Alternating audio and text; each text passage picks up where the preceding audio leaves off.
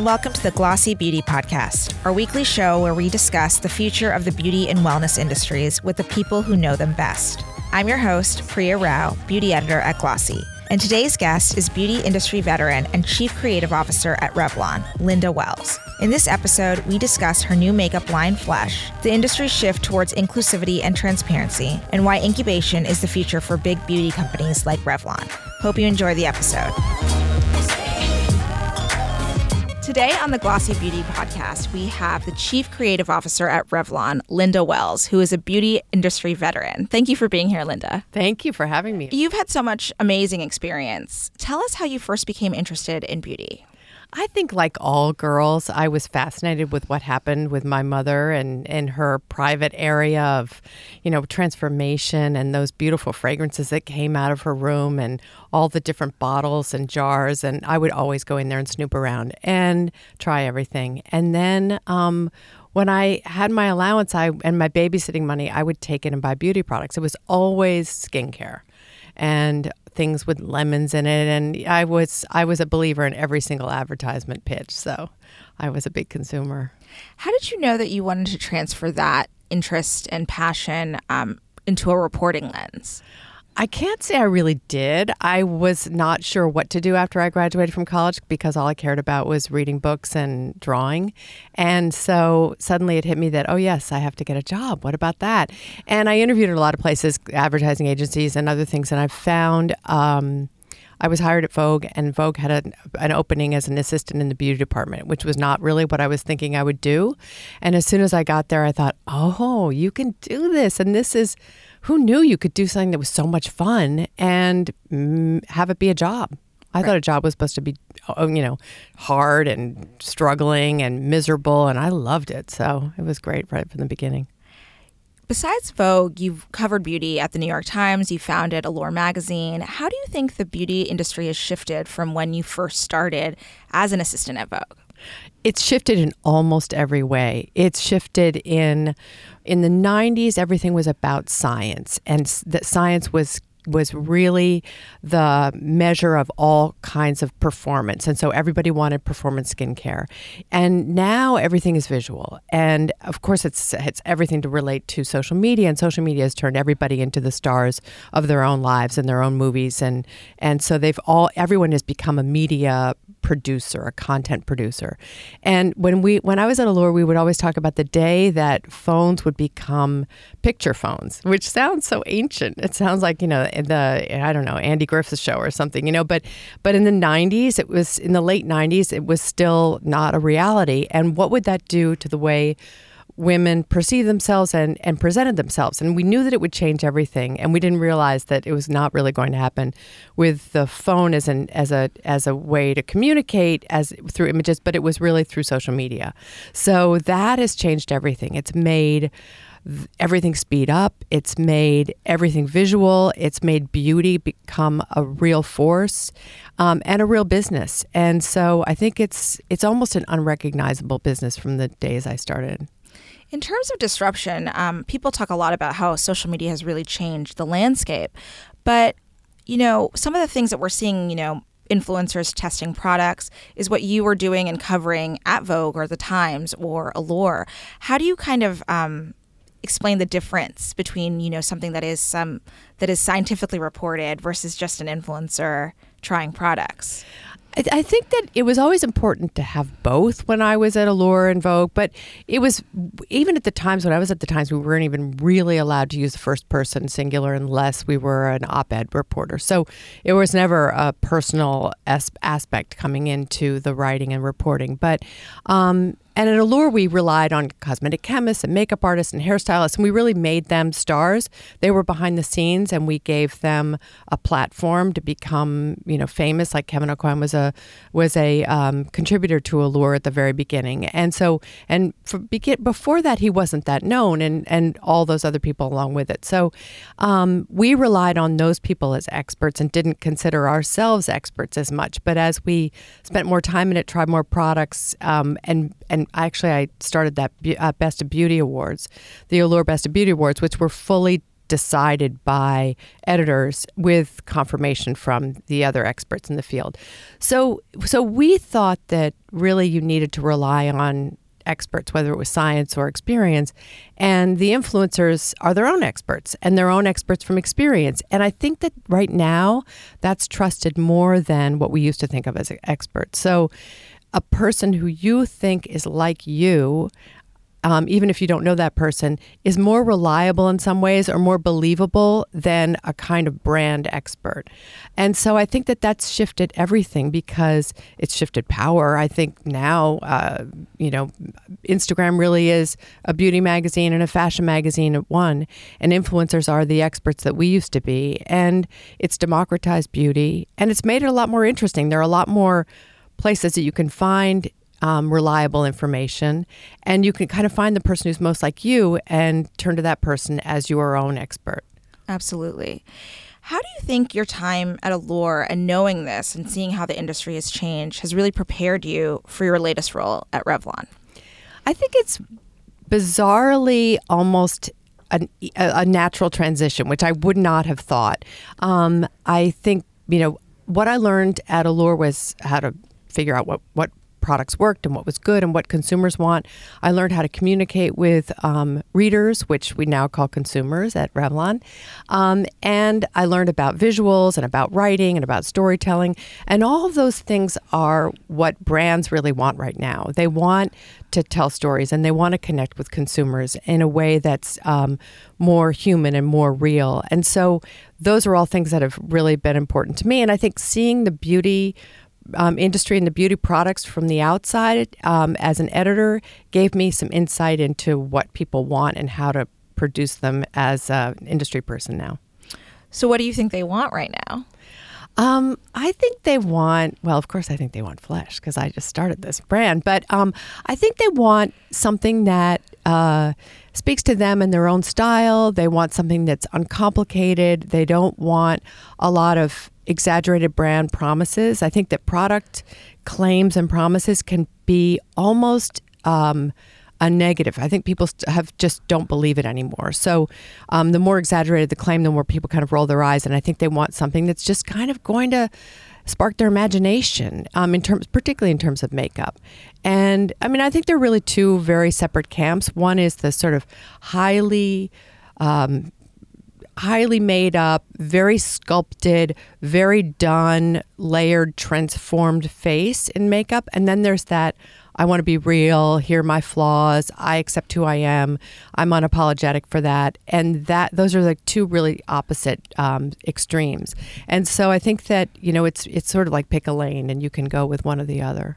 So going off of that, what was the impetus for Flesh? How did that launch come about? So I started at Revlon in February, and by, July or something, I think the leaders at the company decided they really wanted to do an indie type brand and incubate that, working with outside manufacturers and suppliers, and do something that's very fast to market. Because clearly we could all see that the indie world was moving very quickly. And how could a big company kind of participate in that world? So I kind of held up my hand and said I'd like to do it. And I'd been thinking about it for a long time. All the years at Allure, I'd been thinking, what would I do if I could do something? So it all happened really quickly. By the end of September, I had the name of the brand, the product assortment, the packaging, and the logo. And then from September to November, we worked with suppliers and came up with the shades. I worked with a makeup artist, and we created the whole line. And in November, I presented it to Ulta. And Ulta decided they wanted to take it exclusively, and then we went into production, and we were on the counters or in the store in the beginning of July. Sorry. How do you think the Flesh launch was so different? I mean, there's so many different ways that Flesh is different from other products within the Revlon portfolio, but for you, what was the differentiator? What do you think it was offering that didn't exist at Revlon before? I'm not sure That's a tough question because I think that Revlon is such a huge company. So many things that were different in the sense that it was really a tiny team, very much about working really nimbly and quickly and producing something. It's a much smaller brand than anything else. It was we worked with, as lean a budget as you could work with the enormous support of a company that knows how to do this, which was great. We did media differently. We were digital first, and we worked with actually an amazing agency called Look Studios that had come out of Vogue.com, and I knew some of the people who knew them from Vogue.com, and I wanted to work with them right away. And they shot these videos on, very quickly, and did 30 people in the casting, and so that was totally different. We launched on YouTube and on Instagram and in places that the company didn't. It wasn't usually the first for the company. So there were a lot of things that I think it was a prestige brand at Ulta, which the company did not have in that environment. So it's different in a lot of ways. But what was true for the company was that it has this great history of founder brands. So when you think about Revlon, it was started by Charles Revson and his brother. Almay was started by a scientist named Al for his wife May, who had sensitive skin. Elizabeth Arden was started by Elizabeth Arden. So there's this history. Juicy Couture fragrances were, by the Juicy Couture girls. So there is this history of founder brands at the company that are now well along in their life, but this is a sort of new founder brand, which is fun. What is it like being kind of the face and the figurehead of that? Well, that's not my most comfort zone. I don't really. It's very funny to be that, but I think that was the other training I got at Allure, because at Condé Nast, they wanted the editors to be the representation of the brand, of the magazine. So we something that made me sort of uncomfortable, I had to kind of deal with. Like, I had to be out there and I had to be in the media and on TV and all those things. So I think I had training in that. And in many ways, I don't think about it that much, honestly. It's just sort of one of those things you just do. We're going to take a quick break to talk to you all about Glossy Plus.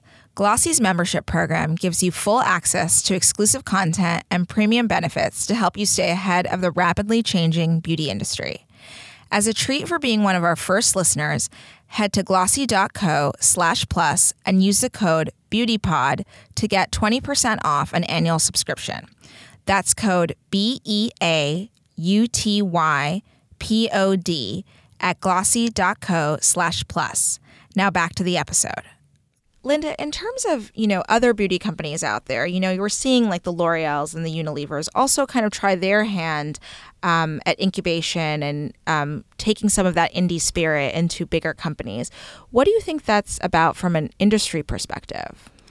I think it's about speed and finding niches and finding ways to do things really quickly, and responding to being very connected to the consumer in a sort of more one-on-one way. One of the things that we're doing at Flesh is we're meeting with our consumers, and we're having these sessions where we ask people who follow us on Instagram to come and sit down with us and tell us what they want, what they like and what they don't like, and what they see and what they want us to do. And it's a really different way of working. It's very one-on-one. And so I think that kind of connection is part of what big companies want, is that real human connection. And big companies have, big businesses, and they make a lot of money, but there's an alternative way, I think, of starting a beauty company and learning a lot and applying that learning to the other, aspects of the business. So in terms of having that kind of connectivity and also data about your customer, like who she is, what she likes, what she wants,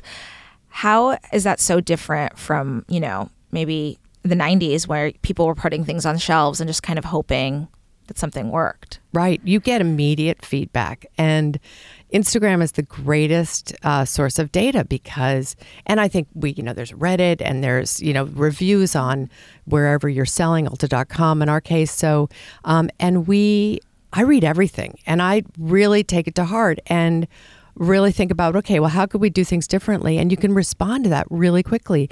And you can also respond to your consumers. And it gives you like an amazing relationship, and people feel really heard and validated. So, on Instagram, people, will say something and we'll respond, or, they'll ask, are you tested on animals? And we'll say, no, we are not. Or, they're like, well, where do I find it? Or how do I get this matched? Or where's the store? And we'll ask them to DM us. So we can really respond to consumers in a way that didn't ever happen before. In terms of, that kind of connectivity, Flesh was also very much part of this inclusive, diverse movement that we're kind of in with the expansive shade range. Can you talk a little bit about that? Yes. I named the brand Flesh, which, of course, caused a lot of drama, and people were very worked up about it. And some people thought it was a makeup line for zombies. But I think that when you name something that, it meant something to me, which was skin color and skin, and how this brand needed to be really true to skin. And once you declare that, you had better have all the foundations that you need to cover every single skin tone. So that we worked really long and hard on, and it's become a big movement in the industry, and it's really required, and it's sometimes amazing that it took this long to get here, but here we are. And I think that one of the good things about it is it's now really almost should go without saying. It's not a reason to be anymore. It's like you must have all these shades of foundation. So I think that as we go forward, it was something that we talked a lot about at the beginning of Flesh, but as we go forward, I think it's not going to be the main purpose of the line. It's going to be just a given. But what we did with Flesh too is not just do all the foundation shades, and which was a struggle and hard, because when you get to the dark shades, sometimes they can look ashy on the skin, and there are certain ingredients that do that. So some brands can have all the numbers of shades, but certain shades don't look good. And if they don't look good, then it doesn't count for anything. But what we also wanted to do was make sure that we had all the highlighters for every skin tone and all the nude lipsticks for every nude lipstick. There isn't just one nude lipstick, but that's, to me, just what you have to do. That's a requirement now in beauty. How did the customer react and respond, especially the Ulta customer where you guys are exclusive? They're very much about that. So what was the response like? There was so much happiness. It was really... It's amazing how personal beauty is. That's why I've always been interested in beauty, is it's so personal, and it taps into something that is very raw in people, and people feel insecure about, and there's a lot of tension.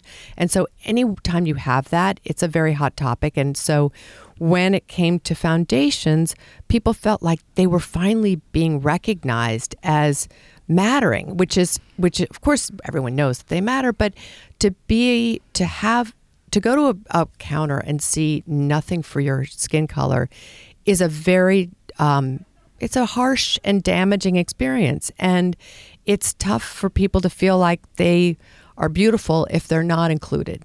And I feel that way about everything, whether it's about age and size and skin color. It's like you want to be included in part of the conversation and part of the experience. So we got really positive feedback from women of all skin colors. I mean, there were a lot of women in the super light range who were like, I've never been able to find a foundation that's right for my pale skin. So it was a really positive thing across the whole spectrum of skin colors. What do you think is up next for Flesh? World domination. And besides that, we are, I mentioned we're talking to our customers. We're making new products for 2019 and 2020 right now that are very much connected to some of the things that they said they want. And it's too soon to say what that is, but we're working on that. And we have some terrific holiday products out that are people that are now selling in the top 5, which is so fantastic. 3 new holiday products, and they're already in the top 5. So, and one of them is a Flesh Pot. We have 2 Flesh Pot eye gels, eye glosses, which was a surprising hit product for us. That's our number one product. And it's this glossy, glimmery gel that goes on your eyelids, but also on your cheeks and your lips. So we had one in the original collection, and then now we have one that's a sheer red and one that's a champagne color. And people love them, and they love their versatility, and they're really sensual and gorgeous. So we're working on that, and we're building our Instagram following and our website, and we're doing email marketing, and I'm writing the emails, and so is our social media director. So we're really totally hands-on and doing everything. What is that like, kind of like owning that marketing piece as well, writing those emails and making sure that they connect with that customer who you know so much about now?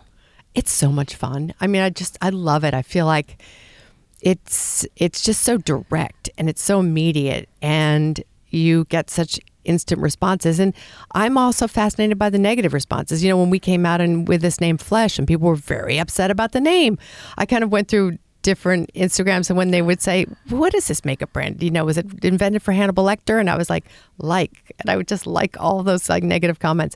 And it's fantastic. There's nothing better. I mean, I love going to the Ulta store and talking to consumers and talking to the saleswomen. And I tend to go after Soul Cycle on the weekends, and that's not my best look with sweaty hair, and but it's a really great thing to have that one-on-one connection. Why do you think that Ulta was the right partner for you guys and really having that kind of physical retail experience as well? And we are seeing that people discover things online and in Instagram, but then they really like going to a brick and mortar to touch and feel and experience. And there's a kind of circular consumer journey that's important. And Ulta there's so many things I like about Ulta. One is that they're such a strong beauty retailer. I mean, it's all things beauty all in one place. So they have mass and they have prestige in one place. The company Revlon has brands in the mass side of it. They have fragrances in the prestige side. So it was a great relationship for us. I knew the people at Ulta because I had done programs with them when I was at Allure, and I love their enthusiasm and their openness. And it's a very democratic world because they combine mass and prestige.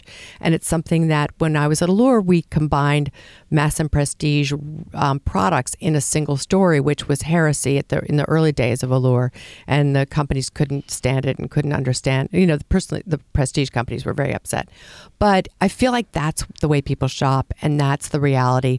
And there's something about it that's it's so friendly, and beauty can be intimidating. So I like the open and joyful friendliness of it. And I kind of think of it as a sort of the new community center in a way. It's a place where people gather and connect, and women are so connected by beauty. So it felt like a really good place for so many reasons. Well, it sounds like you definitely have your hands full with Flesh, but what other things fall under your purview at Revlon?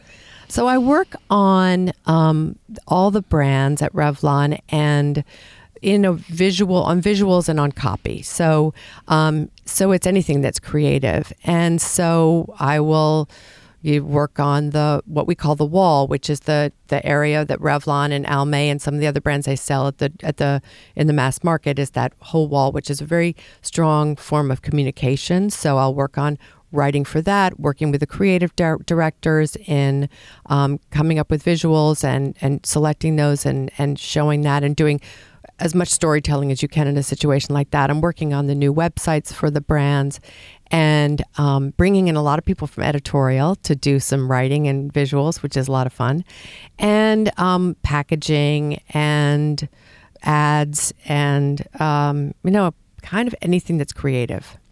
What do you think in terms of packaging? People are talking a lot about that. That's just as important as the product itself.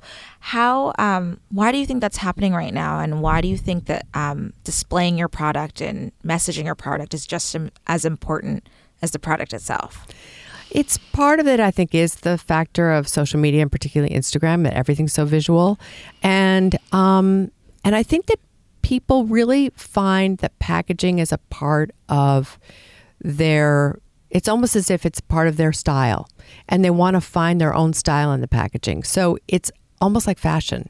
And people look at the packaging and they want to photograph it and they want to post it and they want to feel like it speaks to them and represents them. So it's a very different situation than it was when I started in beauty. Packaging has always been important, but it was private for the most part. Other than pulling out a lipstick at a table, it was mostly a private experience. Now, everything is public. So even the private things are public. So it's a way of really expressing who you are. And in conversations with consumers, they've told us that the packaging represents, does it match their own personal brand? And they think of themselves as a brand and then the packaging as a brand. So it's a fascinating kind of human connection to a brand.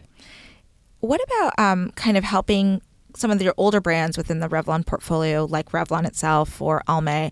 How do you help them kind of reestablish their message or point of view in this new market? We're all working on this together right now at the company, and I think that we all recognize that there are lots of different ways to express a brand. So you can do things on Instagram differently than you would do in a television ad, and I think it's really. I think most of it comes down to humanizing the brands and giving them a sense of personality and a story to tell. And they all have stories to tell because they all really do come from individuals. And there's great heritage. So for instance, with Revlon, it has this great heritage of the Charlie girl who was the first woman it was a fragrance for working women, but it never really said that in those certain terms. It was a very individual fragrance. It was the first woman who wore trousers in a beauty ad. So there are all those things that it represented sort of female independence at a time that was really important in the 70s. And finding that, and then they had this fantastic ad campaign in the late 80s, early 90s called The Most Unforgettable Women in the World Wear Revlon. So it's taking those threads and then how do you express that today? And that's where we came up with Live Boldly, which is this statement about not only about makeup and, showing your best self, but it's also standing for something and bringing women together. And so it's finding the heritage of the brands and then connecting that to a current and meaningful message, and then telling lots of different stories and having lots of people tell those stories.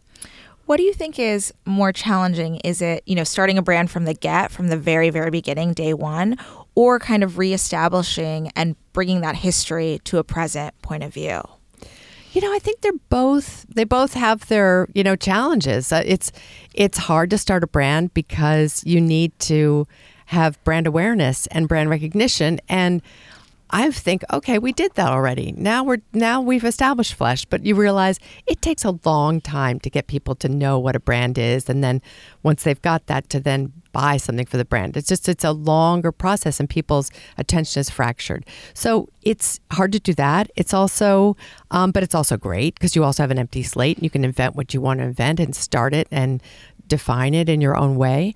And I think that with an established brand, it's continually connecting with consumers in fresh ways and coming out with new products and innovating all the time, which, the company has had a great, history of doing that with Revlon and Almay and Elizabeth Arden and the other brands. But it's a constant, you're never finished. It's never like, okay, now we can relax for a second. I think that's the biggest change in beauty right now is the speed that everybody